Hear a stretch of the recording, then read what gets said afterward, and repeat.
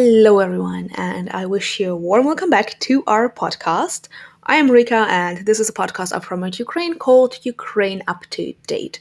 As usual, we bring out this podcast every week, usually on Mondays, where we put together the most interesting, relevant, and, of course, most important topics and events about Ukraine and talk a little bit about it. So, in case you want to stay on top of things that are happening in and around Ukraine, do not worry, we keep you up to date. And without further ado, let's start with the week's hot topics. President Volodymyr Zelensky has left for Donbas to visit the advanced position on the line of contact. As the press service of the head of state notes, the main purpose of the meeting with the service members is to boost defenders' morale. Meanwhile, Poland's foreign minister Zbigniew Rau is expected to pay an urgent visit to Ukraine due to the threat to peace on Ukraine's borders. Moreover, an increasing number of articles about the redeployment of Russian troops close to the border with Ukraine are appearing in the media. The conflict intelligence team, CIT, research group published new evidence of the concentration of Russian military equipment near the border. In particular, a new large field camp of the Russian army was discovered in the Voronezh region, 170 kilometers of the border with Ukraine. Experts say that Russia is currently carrying out the largest troop movements since the battles of Debaltseve in the winter of 2015. According to other reports, the Russian Federation also is redeploying landing and artillery boats off the Caspian flotilla to the Black Sea. As the Russian military explains, everything happens, and I quote, as part of the control test for the winter training period. The possibility of obtaining a NATO Membership Action Plan, or a MAP, is currently the most pressing issue for Ukraine, according to the president of Ukraine, Zelensky, who said that during a conversation with NATO Secretary General Jens Stoltenberg. The president's press service quotes Zelensky as saying, "We are committed to reforming our army and defense sector, but reforms alone will not stop Russia. NATO is the only way to end the war in Donbas. Ukraine's MAP will be a real sign for Russia." He briefed NATO Secretary General on Russia's continued accumulation of troops near Ukraine's borders and on their increased readiness for offensive action, and also thanked for the alliance attention for the security situation around Ukraine. The president of Ukraine called on NATO member states to strengthen their military presence in the Black Sea region, which should be a powerful deterrent to Russia that continues the large-scale militarization of the region. At the same time, Stoltenberg posted on his Twitter account, I quote, "I called President Zelensky to express serious concern about Russia's military activities in and around Ukraine and ongoing ceasefire violations. NATO firmly supports Ukraine's sovereignty and territorial integrity. We remain committed to our close partnership." The day before, NATO Allied Land Command stated that Ukraine was one of the valued partners of the alliance. Also, the post reads that NATO Allied Land Command currently has one Ukrainian officer serving in their headquarters. Well, it is noteworthy that this statement was the first post in the Ukrainian language published on the official Twitter account of the NATO Allied Land Command. The United States called on Russia to reduce tensions in relations with Ukraine and to respect its territorial integrity and sovereignty. Well, this is what the Pentagon Press Secretary John Kirby said. And he also confirmed the information about a troop buildup in the occupied Crimea and in other areas on the border of the two nations. According to Kirby, the US has provided Ukraine with non-lethal and lethal items that allow Ukrainian people to better defend themselves. And as a quick reminder, the US Senate and the US House of Representatives passed the National Defense Authorization Act for fiscal year 2021, so the NDAA 2021, and the document provides for the allocation of $250 million in security assistance to Ukraine, including $75 million for the purchase of lethal weapons for the needs of the armed forces of Ukraine, an increase of $25 million compared to 2020. Moreover, the NDAA 2021 stipulates a tightening of sanctions over the construction of the Nord Stream 2 pipeline, including the expansion of the list of services subject to US sanctions under Protecting Europe Energy Security Act of 2019. The Minister of Foreign Affairs of Ukraine, Dmytro Kuleba, had a telephone conversation with the Minister of Foreign Affairs of the Kingdom of the Netherlands, Stef Blok. Kuleba informed his counterpart in detail about the latest actions of the Russian Federation. So, again, the destabilization of the security situation in the temporarily occupied territories and attempts to disrupt the peace process, and also concentration of Russian troops on the border of Ukraine. He also assured Ukraine's commitment to a political diplomatic settlement. Well, of course, Blok expressed concern over Russia's actions and assured that the Netherlands would continue to support Ukraine's independence, sovereignty, and territorial integrity. As he said, Ukraine is not alone. The ministers discussed preparations for the EU Foreign Affairs Council meeting scheduled for the 19th of April, to which the Ukrainian foreign minister was also invited. In conclusion, the parties discussed the preparation for the inaugural summit of the Crimean Platform. As a reminder, the Ministries of Foreign Affairs of Germany and France expressed concern about the growing number of ceasefire violations in eastern Ukraine and stated that they were monitoring the situation closely. The statement reads, I quote, "We are closely monitoring the situation and in particular Russian troop movements, and call on all sides to show restraint and to work towards the immediate de-escalation of tensions."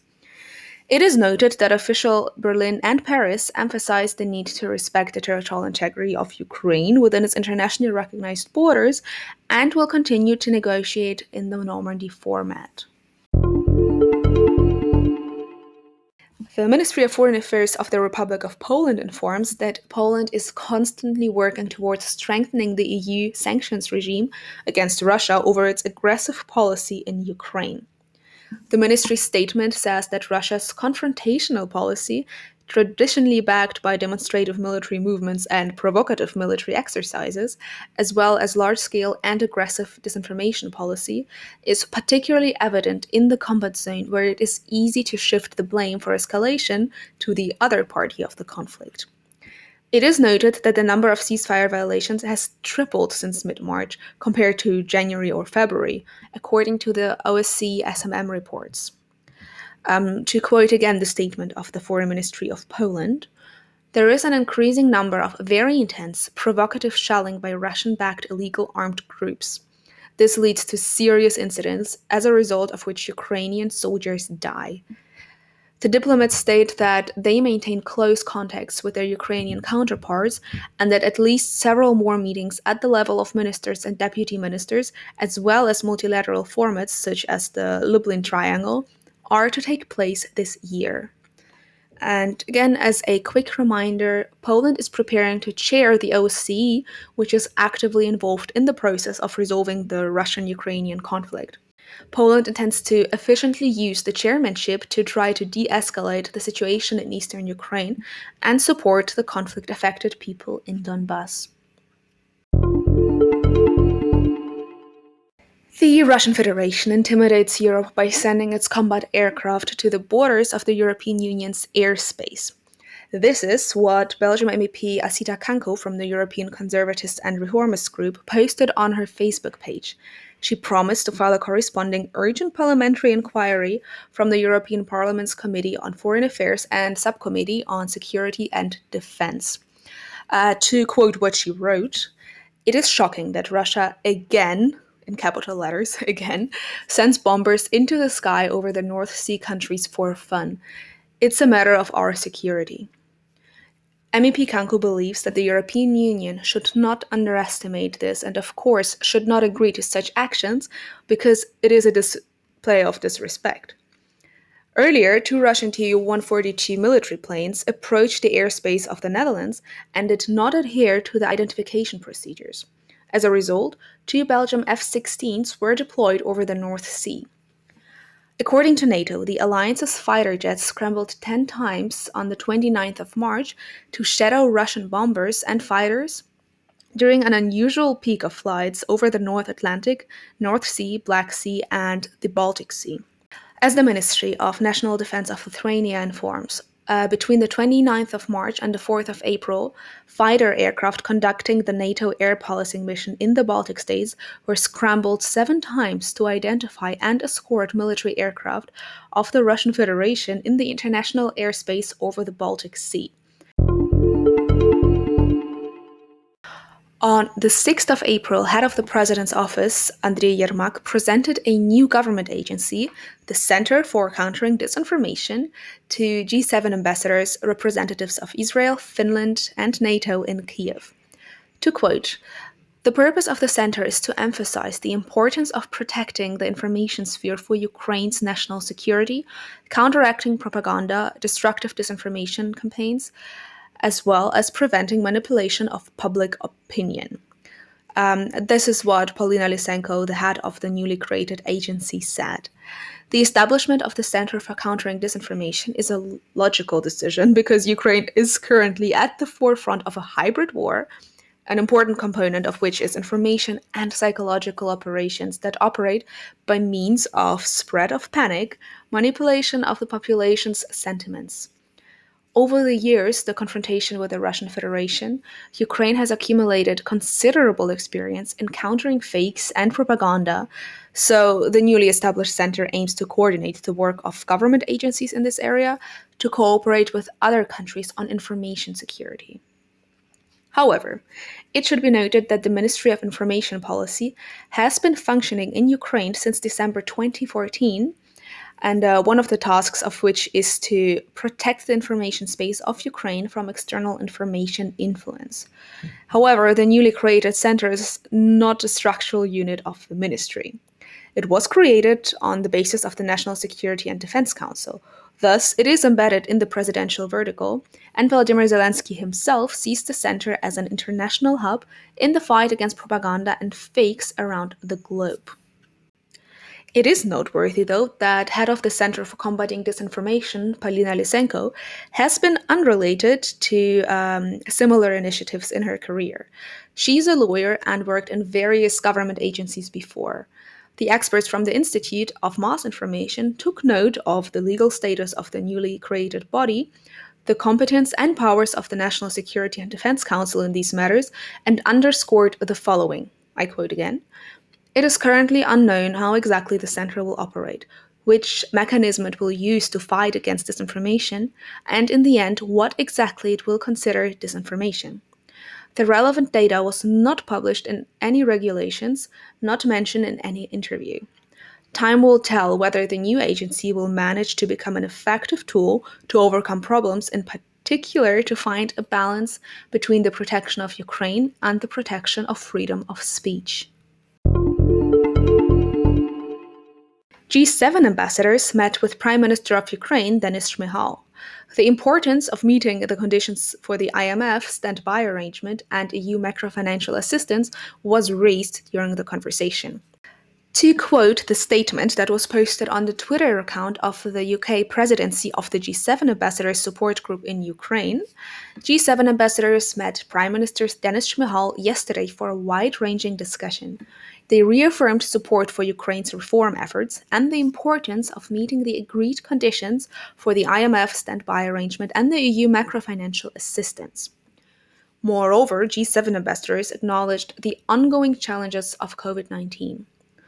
During the meeting, the reform of Ukraine's military-industrial complex and the importance of good governance across the full range of economic activity were discussed. In particular, G7 ambassadors encouraged Ukraine's further contribution to global action on climate change. And as a quick reminder, the other day, the Cabinet of Ministers stated that they considered it essential to resume cooperation with the IMF by the middle of this year. Otherwise, Ukraine would lose the second tranche of EU macrofinancial assistance worth 600 million euros. Brussels transferred the first half of the sum without additional conditions in December 2020. To receive the next 600 million, Ukraine must implement a number of reforms. So, Zelensky made a working visit to Turkey where he held talks with Erdogan. Following the meeting in Istanbul, the heads of state signed a joint declaration of the 9th meeting of the High-Level Strategic Council between Ukraine and Turkey. As the president's office informs, Zelensky and Erdogan agreed to cooperate in the following areas. So, first, we have the support to the establishment of the Crimean platform as a tool to settle the issue of occupation of the peninsula.